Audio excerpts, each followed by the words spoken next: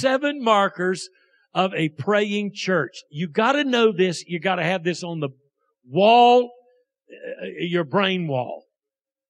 Number 1, a praying pastor. You can't get anywhere unless you're a praying pastor. And around him, prayer leaders. 4 groups in your church have to change. You've got to have prayer leaders. Your staff has to buy into the transformation of the church from a house of preaching and praise and programs to a house of prayer. Your praise team is going to have to give up some things, because right now, when we think about praise and worship, we think about music. That is far too narrow a funnel for true worship with all of its breadth to be funneled through. But our churches have 35-minute sets of worship.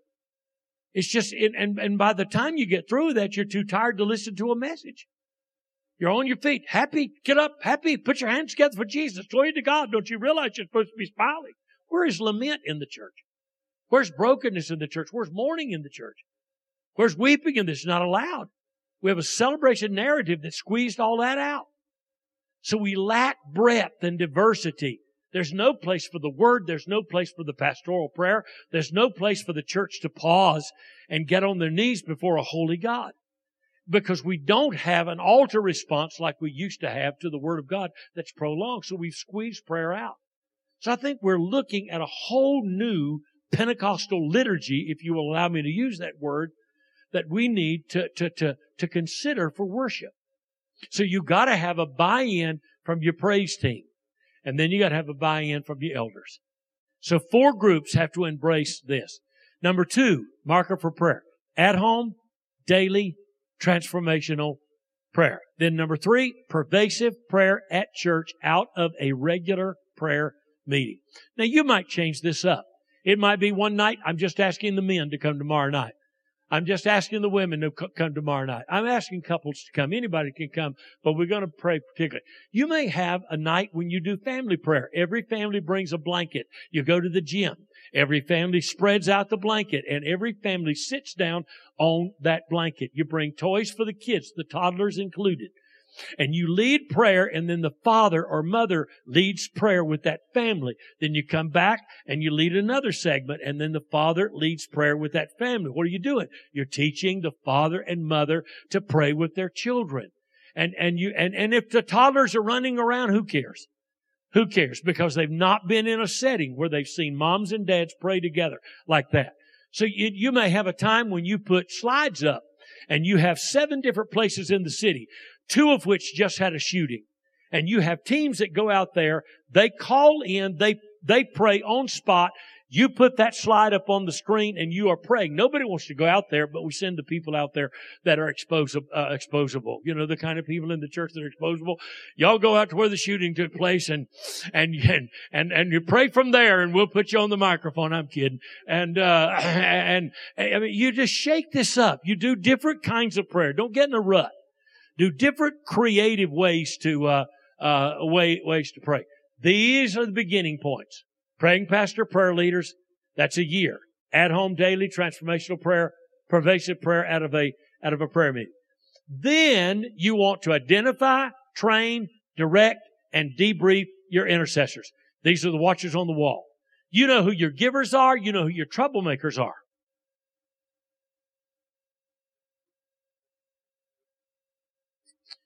But you don't know who your intercessors are. You've never identified them. You've never identified them. So you don't direct them. Here's what I need you to pray for. You don't team them in teams of 3 to 5. Not that they get together to pray, but that they pray in agreement with one another. You don't debrief them. So what is God saying to you in the night watch of what happened this last month? What's the most interesting thing? Well, I had a vision. This really happened. I had a vision that a child molester had broken into our child care facility and was exploiting the kids. And we were front page on the newspaper. And then another intercessor said, I had a vision that there's a problem with our nursery. And another one said, I've just had a real concern for for our nursery. Three different places. That pastor said, whoa, wait a minute. He trusted these intercessors. He didn't take it as wild hunches. They put up surveillance cameras. They went through training. They did background checks on everybody working in the nursery. This is a huge church. They developed new protocols. Nobody takes a child to the bathroom by themselves. Nobody. And so it's not just what happened, it's what did not happen because we got a warning from the watchers on the wall. But right now, there's no connection between the watchers on the wall, intercessors, and the elders at the gate, your pastoral staff. And so the pastors are not directing the intercessors, would you pray about this confidentially, without giving you names. And the intercessors are not getting back to the pastors. What will happen is you begin to do debriefing reports from intercessors, is you'll get hunches from an intercessor, and a hunch from an intercessor, and a hunch from an intercessor. Like the old transparencies, you'll put them one on top of another, and a picture will begin to form. At least a picture will begin to form so that you go back and you say, this month, among all the things that we're asking you to pray about, we're asking you to pray specifically about the young people of our church. And these intercessors, God reveals secrets to intercessors. Now, if you're a pastor, you say, well, I'm the pastor. If God wants to do anything, He'll reveal it to me. No. That's not the way the body works. The body works because this part gets this, and this part gets this, and this part gets this. And God is wanting you as a pastor to be dependent upon them. But you have to have a trusted circle. Here's what pastors are afraid of. They're afraid of empowering intercessors. And so I'm afraid if I listen to him, if you get an intercessor that starts directing you, they're out of order. If you get an intercessor, so you have to stay in bounds with your gift. If you've got a calling to be an intercessor, you don't have a calling to be an elder at the gate. So you do not have a right to direct the church. You only have a right to hand off your night watchman reports. And then you have to trust the elders to do with that night watch report what they feel is best. And that might be to pitch it back to a larger group of intercessors and say, some of our intercessors in the last few days or weeks have had this growing concern, and this is confidential. If you have intercessors that can't be confidential, then you can't put them in the trusted circle. You can't put them in the trusted circle. You've got to test them. You got to test them. Some of our intercessors in the last few weeks have had this growing concern for our youth group. And so we're asking all of you just to pay special attention when you pray to anything God might whisper to you about the young people in our church, or even the young people in our community. And then you come back, and what happens is this is clearer, or it goes away. If you get an intercessor that reports polka dot demons showing up behind the pulpit every Sunday when you preach, you thank them for that, because you really want to know if there are polka dot demons showing up behind you when you preach. That's really an important thing. And you say to them, hey, look, let me just put this out to all the intercessors and see if we get some confirmation on this. And you don't get confirmation. You go back to them and say, I'm sorry, others not seeing the polka dot demon. I'm glad you are. God bless you. Don't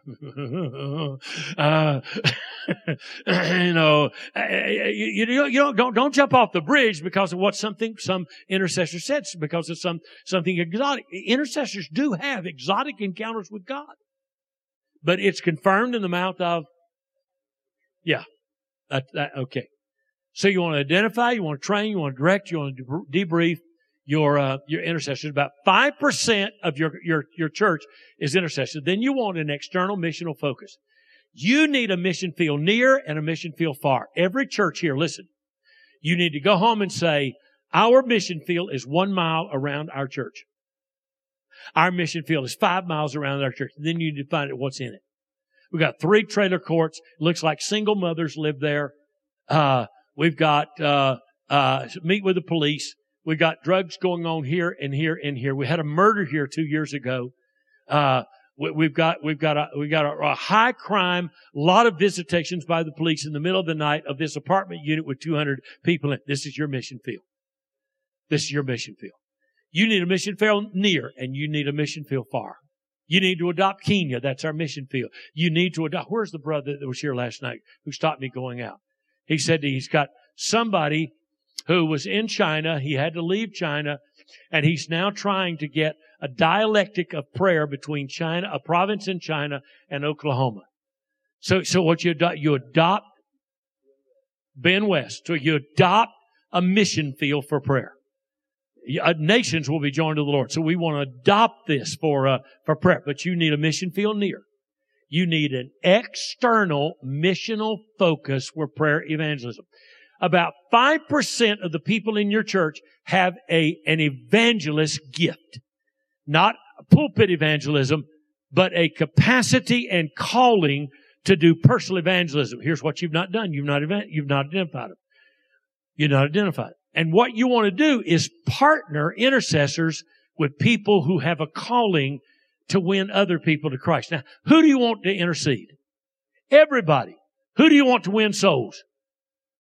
Everybody. But these people with white hot hearts to pray and white hot hearts to win the lost, they're the spark plugs for the whole church. And when you begin to identify them and you partner prayer and mission, Paul said, now pray to the Colossian church that a door might be open for me to preach the gospel. Well, do your own praying, Paul. No. But he's the evangelist, but he needs the intercessory community to partner with him to pray that door open. You partner intercession and evangelism. These are the four dimensions. These are the three beginning points. Praying pastor, at home, pervasive prayer. These are the four dimensions. At home, at church, intercession, evangelism. You got it? You got to know this. This is the structure, the ideological structure for becoming a praying church. And then you need ongoing training. You never stop training in prayer. And then you need physical prayer space. You need a prayer room, a prayer center. I am begging churches next Pentecost Sunday, from Wednesday to Sunday, to open your doors and let people come and pray. Don't have a preacher. Just open your doors and let people come and pray. Open them at 6 o'clock in the morning and don't close them until that night. And invite people to come, ask them to fast lunch and come and just sit in the church. Put music on, dim the lights, put needs up on the screen and let people come and pray. I think people want to pray more than we want them to pray. And I think they're interfered with by our talking all the time. I think if they just want to come and get on their face and be in the church. So what happens when you come into the church and 3 people are there on their face, or 6 people are there scattered all over, or people walking the church, and you got prayer stations all around the wall, or prayer banners all around the wall, and people are popping by your church and they're praying for a fresh Pentecost. You want the church to become a house of prayer. The only place I've ever seen this is in a Catholic church. And that was in Guayaquil, Ecuador, and it's absolutely packed, and there's no mass and there's no priest in sight. And the people have just come in on their lunch hour to just sit there and just pray and pray and pray. I want the church to be you get it. All right. So, three kinds of churches. 95%, certainly 90% of churches are like this. They've got all kind of church ministries, but prayer is not an organized church ministry. It's not a recognized church ministry. It doesn't have a leader. They pray when there's a crisis, and almost all of their praying is crisis praying. It's prayer requests. 92% of our prayer, according to surveys, is crisis praying. Here's the second kind of church. Well, okay, let me do this. North American survey, are you a crisis prayer? Are you a casual prayer? Are you a committed prayer? Only 8% were committed people of prayer. The average Christian prays 5 to 7 minutes a day, circling the parking lot at Walmart, praying for a spot closer to the door. The average pastor in America prays 25 to 30 minutes, but 89% of his prayer is list praying. It's not communion. It's not communion with God, and it's often prayer on the run. So here's what happened. We've watched an anti-prayer culture develop in our nation. Prayer is illegal. You can't pray in school. You can't pray here. You can't pray there. Whatever else. This is an anti-prayer culture. But we've also watched a praise and preaching culture develop in our churches with little time for serious prayer, either in the public space of culture or the church. And simultaneously, a demise of private, personal, family, and prayer has occurred. We have become prayerless churches and prayerless homes, and an anti-prayer culture. It's three kinds of churches. Here's the first kind of church. It doesn't have an organized prayer ministry, and that's 90 to 95% of all churches. So here's the second kind of church. It is a church with a prayer ministry. So you got all of these ministries in the band, and you could name all the ministries you have in your church right around this circle here. And prayer is now one of those ministries. This is a church with a prayer ministry. You do not want to be a church like this. You don't want to have a prayer ministry in your church. That is, you don't want to have a prayer ministry that is one among many other ministries. What you want is to bring prayer to the heart of everything you're doing until you become a house of prayer, until every ministry in your church is somehow connected with your prayer ministry. Prayer is at the heart of every ministry. Carnal people will go to the place in your church where there's no prayer taking place, or certainly no serious prayer, or no transformational prayer, and they'll hide out there. They love to be parking lot attendants. They love to count the money during the sermon. They love to hide out in places where no serious prayer takes place. Here's a church with a prayer ministry and a praying church. In a church with a prayer ministry, you got a small number, and that's all you ever hope to have. There's little training, got a prayer band, a few leaders meet. They're very busy. They can't just come to a prayer meeting. You understand that, don't you? I mean, they're meeting with other people. You're meeting with God. They just don't have time to do that. And you open your meetings with prayer. Here's a single dimensional model, few prayer opportunities. What you want is, the goal is to get the whole church praying, regular training. You don't want a prayer band. You want a prayer army. You want leaders who model prayer, who you want to meet. You don't just open meetings. You want to meet just for the purpose of prayer. You don't want a single dimensional model. You want a multi-dimensional model. You want multiple prayer. You want multiple prayer opportunities. Almost all of our churches are like this. It's in the back of the King James Bible. Senior pastor, associate staff, business. It's hierarchical. It's top down. This chart looks 100 ways different, and it's the same at the same time. It's the same. Top down, hierarchical. And not only are we top down and hierarchical, we're also departmental. And so we got a supervising staff, whether they're volunteers or not. You got a senior adult ministry. What do? They take trips. You got a youth ministry. That's a group of kids that come together for all kind of activities. Maybe they have a choir. Maybe they have something else. You got a ladies thing. They do a tea every year. You got a children's thing. They do a musical every year. You got a singles group. They have a dating and mating club. Then you say, do you have a pastor of prayer? No. Do you have a pastor of evangelism? No. Do you have a pastor of discipleship? No. You got a singles pastor, got a senior adult pastor, got a youth pastor, got a children's pastor, got a ladies ministry leader, got a men's ministry leader. You see, here's the problem with that. There's the problem with that. Prayer, evangelism, and discipleship, that is the essence of the church.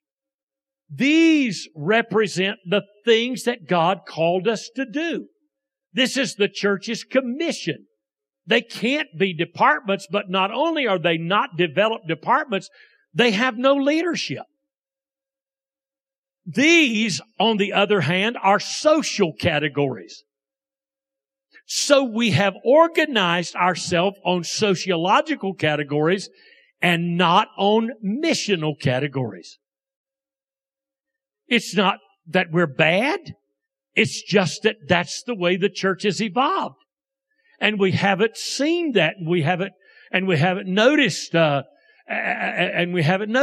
These are biblically mandated missional categories. So let me show it to you again in a little different way. Here's the hierarchy. Here's the departmental, senior, youth, so forth and so forth. And all of these are ministry. All of these are ministry to people And we're doing this with little mission through people. Prayer, evangelism, discipleship, mission through people. This makes the church a wonderful social club with a weekly chapel service. But it is not a house of prayer for the nations. That's nasty. But that's where we are. And so what do you do with this? Well, let me show you this again. Here's the first thing you had. No prayer ministry leader. Here you have prayer ministry beginnings, and here's where we want to get to. This one here is not an option. It's the current condition of 90% plus of our churches, no structure for prayer. This is minimal. Develop a prayer ministry. You got some leaders, you got some support for prayer function, and it's beginning to impact the church. But where you really want to go, the optimum, is prayer at the heart of everything you do. 7 markers and 4 dimensions. So let me. How do we start this process? What you want to move to is a matrix teaming approach away from this hierarchical approach. The hierarchical approach comes out of the Constantine era, and even the Reformation doesn't challenge that. Up here, you had the senior pastor. What do you want to do with him? Well, you want to move him down here. Why? Why? Why? Why do you want to take the senior pastor and take his parking spot away from him and move him all the way to the bottom? Talk to me more about that. What does that mean? The greatest has to become the least. What you've got to do is change the spirit of the church. And that means you got to model humility. You got to model servanthood. You got to wear the towel. You got to fight over being last. Got to get the trophy for washing the most feet. And we're going to take the elders kicking and screaming. We're going to move them down here too.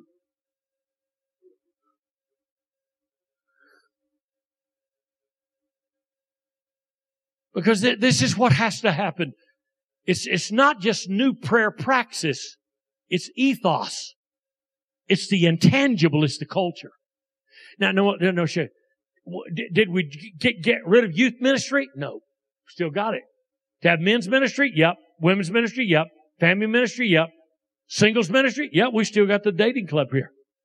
Children's ministry? Yep. Got them all. Are we continuing to do ministry to people? Yep. Absolutely. But what have we left off here that we had on the other one? All of these are program elements. All of these are department leaders. What have we left off that we had on the other one? Prayer, evangelism, discipleship. We can't put them here because they can't be departments. They're not the same. They're not sociological categories. So what we've got to do is we've got to come and put them over here. Because what I want prayer to run through the children's department and the singles department and families and men and women and youth.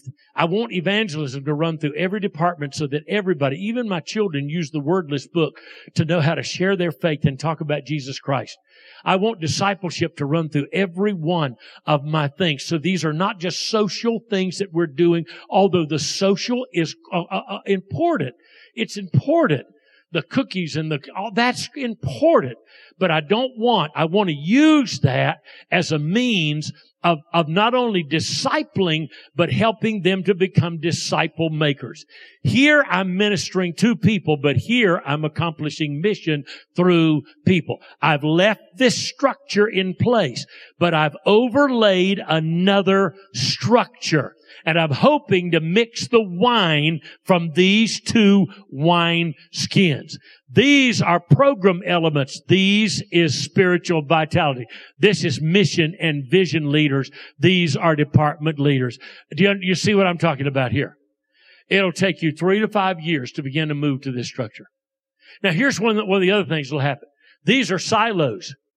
And so your children's pastor, well, he's the guy that's now your youth pastor because he didn't want to let go of the children. And then he becomes the young adult pastor. And then he doesn't want to let go of the young adults, so he felt led to start his own church right across town from you and take 300 people from you. Because what you did was you let a silo develop in your church. These are silos. Who is the pastor to the children? Well, the children's pastor, not you. Who's the pastor to the youth? The youth pastor, not you. You don't have an integrated church. You have a fractured church. It's not that you want to take a thing away from these people, but you want an integrated church. You want a matrix approach where you have teams of people working with children, teams of people working with young people. And that creates health in your youth that you've never had before. One of the most unhealthy places anywhere in the church is a youth group. Because youth pastors have lousy theology and all they're worried about is fun and exciting things and the numbers. And they need to learn what it means to have a smaller group in the church that is working on disciples, that's really going to lay their lives down and with other people. I know I'm being mean. I know, I get it. I understand. Here's your departmental staff, senior, all these things are just examples. And all of these things we're going to leave in place and we're going to keep doing ministry to people. So again, we're going to leave this construct in place because if we don't, we'll tear this wineskin. And so we're going to begin to build a new substructure that moves the church towards prayer and mission. And that substructure is here. And so I want to give you 3 words. I want you to say them after me. I want to create an alternative structure. I'm going to say structure to accomplish a different function and transform the 3 words, 3 unspiritual words. Say them with me. What are they? Structure, function, culture. You can't have a culture of prayer and evangelism unless you change the function.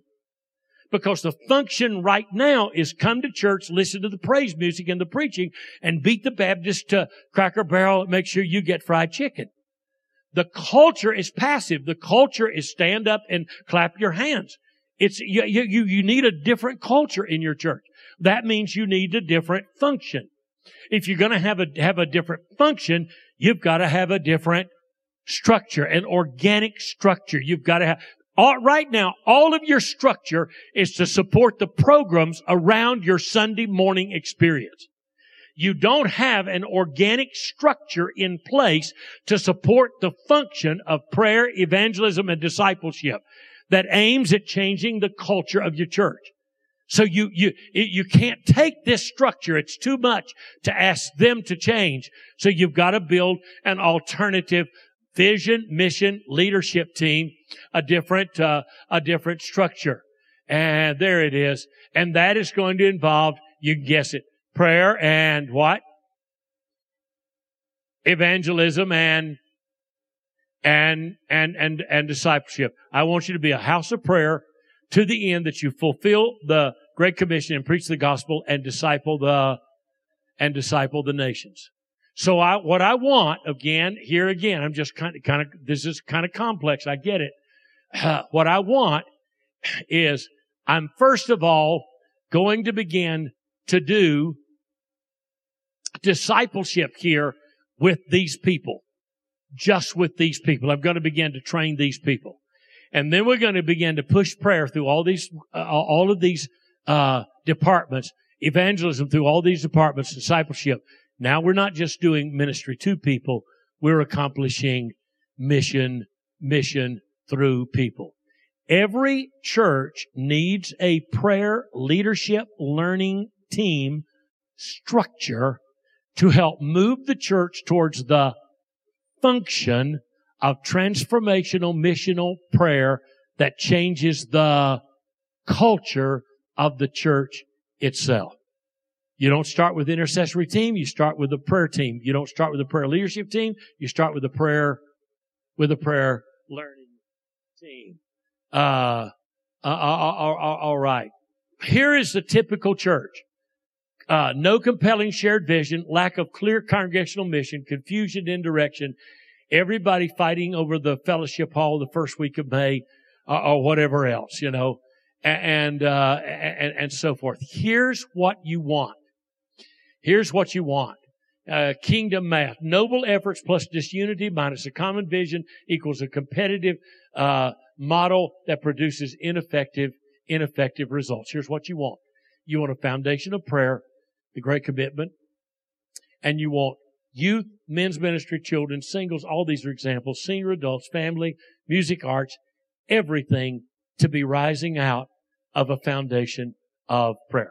Every ministry of your church needs to have 2 to 3, 3 to 5, no more, typically, prayer support team.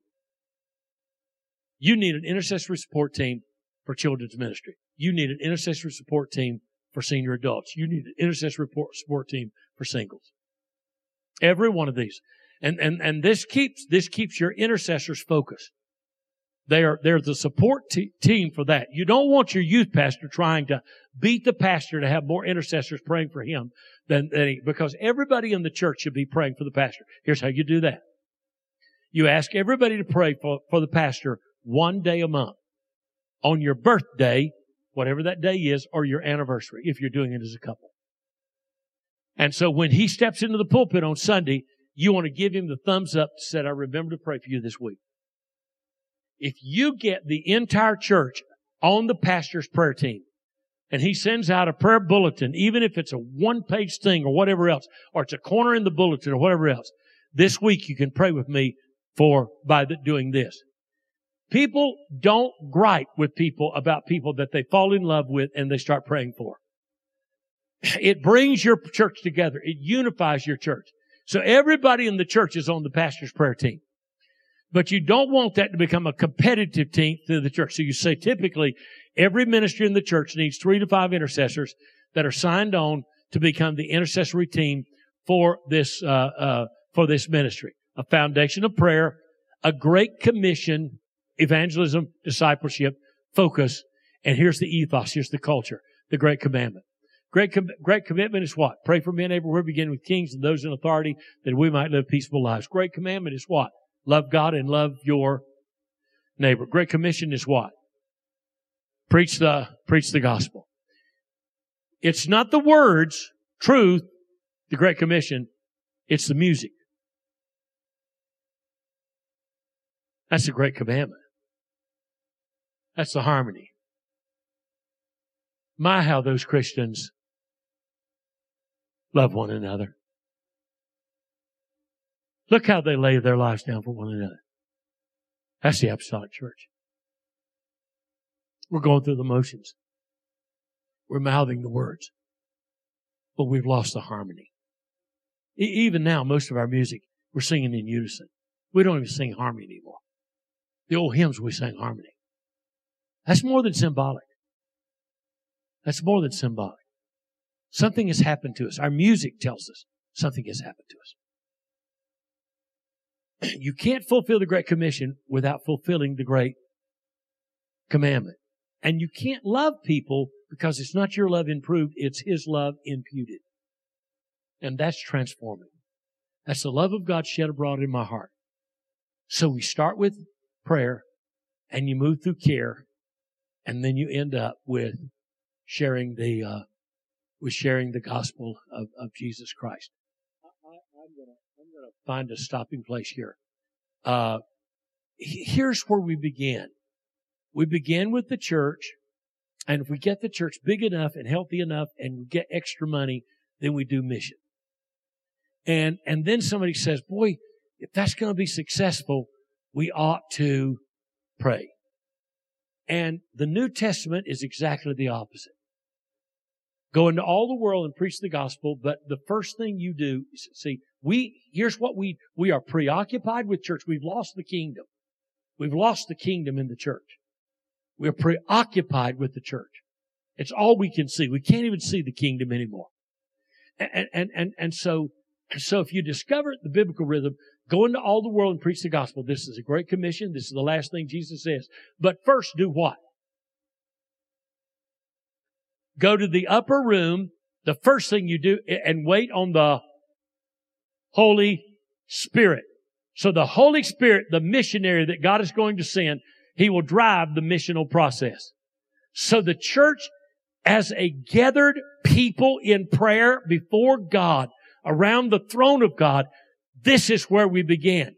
And this thrust us into mission. This is what we have to speak the wonderful works of God in a language that we don't even know. And mission needs a church. It isn't that the church does mission. It's that mission does church.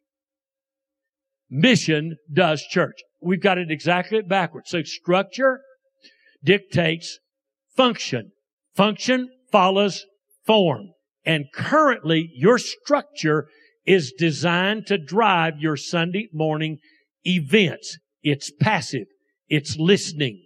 It's not evangelism. It's not sharing the gospel. And function helps you sustain culture. A passive, low participatory culture, one in which people are sung to and preached at and inspired and prayed for. It is not transformational, nor in the truest sense is it worshipful, nor is it missional. This is our underlying challenge. This requires an alternative wineskin.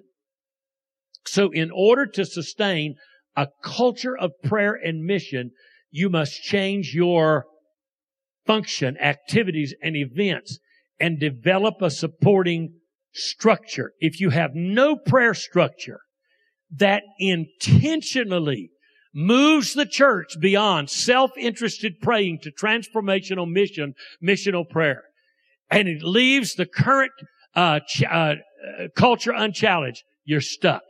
You don't get where you need to go. So 7 markers of a praying church: praying home, praying church, intercession, prayer, evangelism. These two talk to one another. Praying homes, praying church, praying homes. I get it at church, I take it home. I pray at home, I bring it to church. These two talk to one another. Intercession, prayer, evangelism, intercession. And in order to support these, you need a leadership team. And in order to help move your church in this direction, you need ongoing teaching and training. And eventually what you need is a prayer room, or you need a dedicated prayer space in your church. And again, I'm just struggling here with my overhead. All right, stop. Question.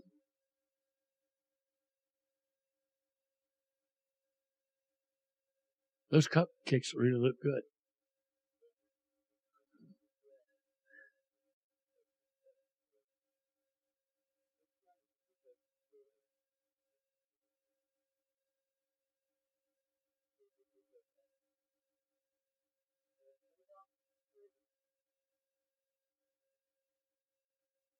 I wish you hadn't talked about that. We're really doing good. Sometimes the result of prayers change everything you're doing. Because it puts God in charge. It violates the paradigm. It challenges the model that we have. It's transforming. And that's exactly what I'm saying in the Apostolic Epic, that book. We're likely to go through a season that's a bit messy. And we just have to be committed to that. Because God is wanting to see a church emerge, the likes of which we have not seen. He's wanting to see Jew and Gentile come together and dance in the street and invite the nations to join us. There is a harvest around the world. I just got another email, opened it this morning, yet another billion soul initiative. I'm connected already to 2. One's out of South Korea. Another is out of America here. And we're praying for get your head around it. A billion soul harvest. A billion people coming to Jesus Christ in the next 10 years or so. That is mind-boggling. If we saw 10% of Americans saved, 30 to 35 million, not counting the 20% that I mentioned last night, it would require as many new churches as we have existing churches. Only 20%, listen, only about 50% of pastors believe in the resurrection.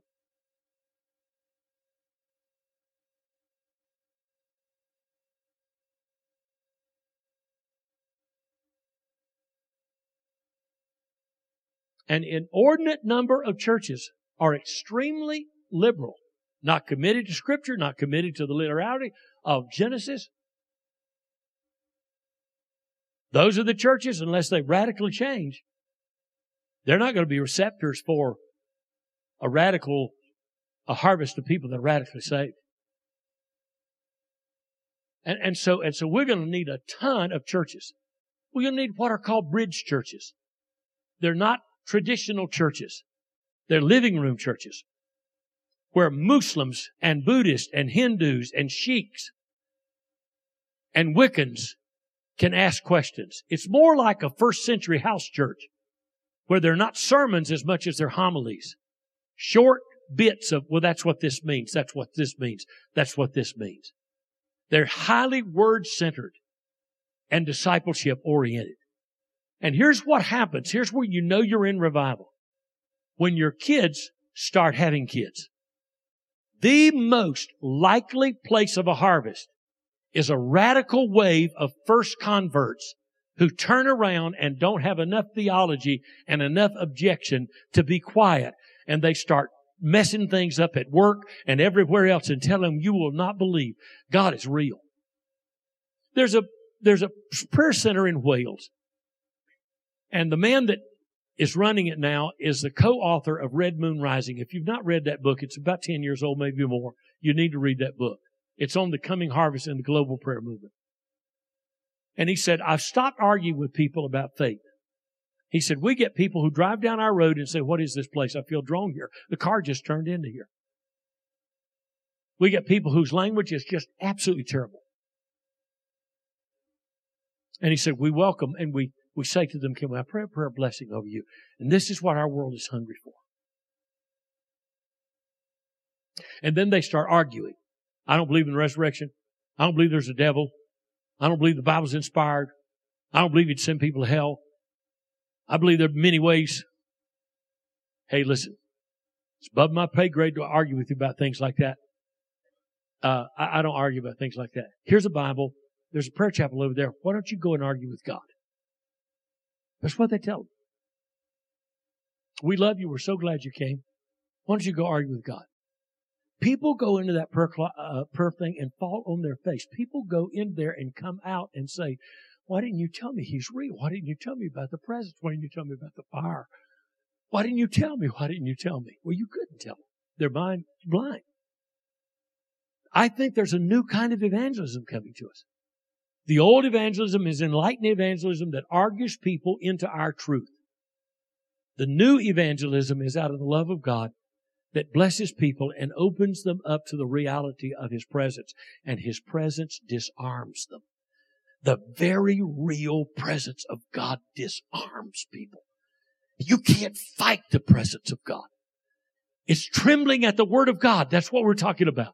When you meet God and you realize He's real, everything falls away. And you believe. You believe. Questions? Long answer. I'm sorry. Time for two more questions. What's your takeaway? Questions? Takeaway. Yeah.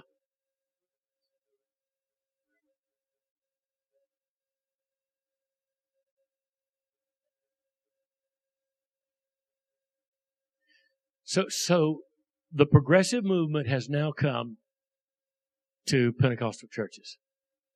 And we have gay welcoming Pentecostal churches. We have churches where the gifts of the Spirit are they've been long gone. Don't want that. I preached in a growing Pentecostal church not too long ago, and the pastor said to me, I'm so glad to have you here. Do not speak in tongues in my church. I was in another church and it was just exploding. It was a young church. And the pastor said, I want you to share with the people. I don't want you to get emotional. I don't want you to get loud. And when you're finished, I do not want an altar call. We do not do altar calls here. Seeker sensitive, based on, the seeker sensitive movement. There is a wild, crazy Pentecost that scared the daylights out of me when I was a kid. And to be Pentecostal, you had to be wild and crazy. Duplessis used to say to me, it was my privilege to know him, he said, you have to learn to be naturally supernatural and supernaturally natural. He said, if you have to shake and shimmy as a Pentecostal, God won't be able to use you outside the church and outside a Pentecostal church. Because people see you as weird and exotic. Now, I don't mean to be offensive with the best. You have to learn to be naturally supernatural. You're sitting at Bob Evans or wherever you are, and you got a cup of coffee in your hand, and a word of knowledge comes forth. And you share it as natural as you would in a conversation. And the prophecy comes forth. You reach across the table. You take somebody's hand. You just pray a prayer with your eyes open. And the Spirit of God comes. And there are no doves flying around in the room. You have to learn to be supernaturally natural and naturally supernatural. We have to learn to contextualize what we missed in the charismatic renewal is that the Spirit came in an easier, less emotional context than we had been used to. And because it didn't resemble our wineskin, we rejected it. We can't let that happen to us again. We can't miss the next move of God, and it will be different. And I'm convinced that just as there are wonderful Lutheran friends that I have that are still around the altar and they believe in justification by faith, but they rejected the laver sanctification.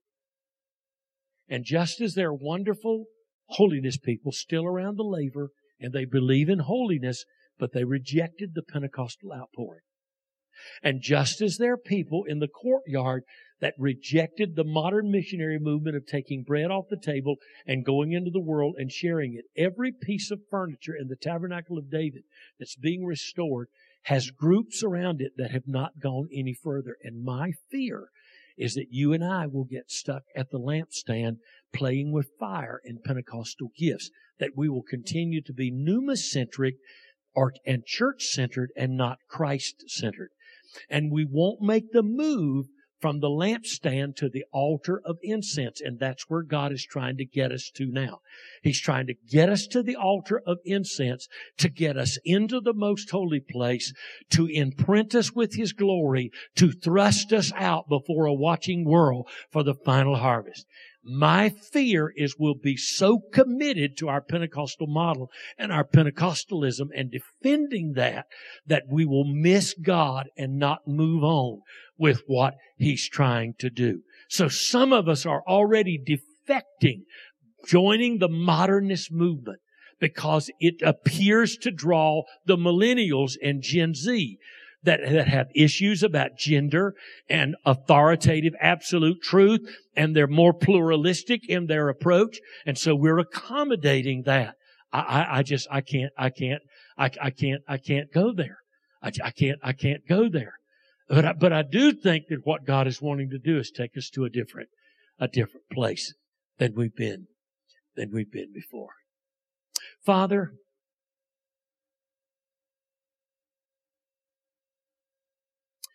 you got me up early again this morning,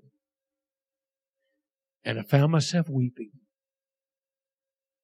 wanting so much to convey to this conference my passion, my hunger for you, my desire to see a great awakening in this nation, my desire to say how bad I think it is, and how asleep so many of our churches are. And I don't know how to do that. Only you, perhaps, can do that. Wake us up. Give us wet eyes. Give us a burden for brothers and sisters in our family and men and women that our friends are lost, who have not had a life-changing encounter with you. Give us a revival in Oklahoma, the likes of which we have never seen. God, there's already a stirring among Native Americans here. It is incredible to see what's happening. The Native Americans are, for the first time ever in the history of America, turning to God in record numbers, prophesying and seeing visions, and declaring that white men meant it for evil, that white Europeans meant it for evil, but God meant it for good. and they're going to rise up and take the gospel to the nations. We've never seen anything like this. And Oklahoma, boy, that could be right at the heart of a great revival among Native Americans. So God, hear our prayer. In Jesus' name, amen.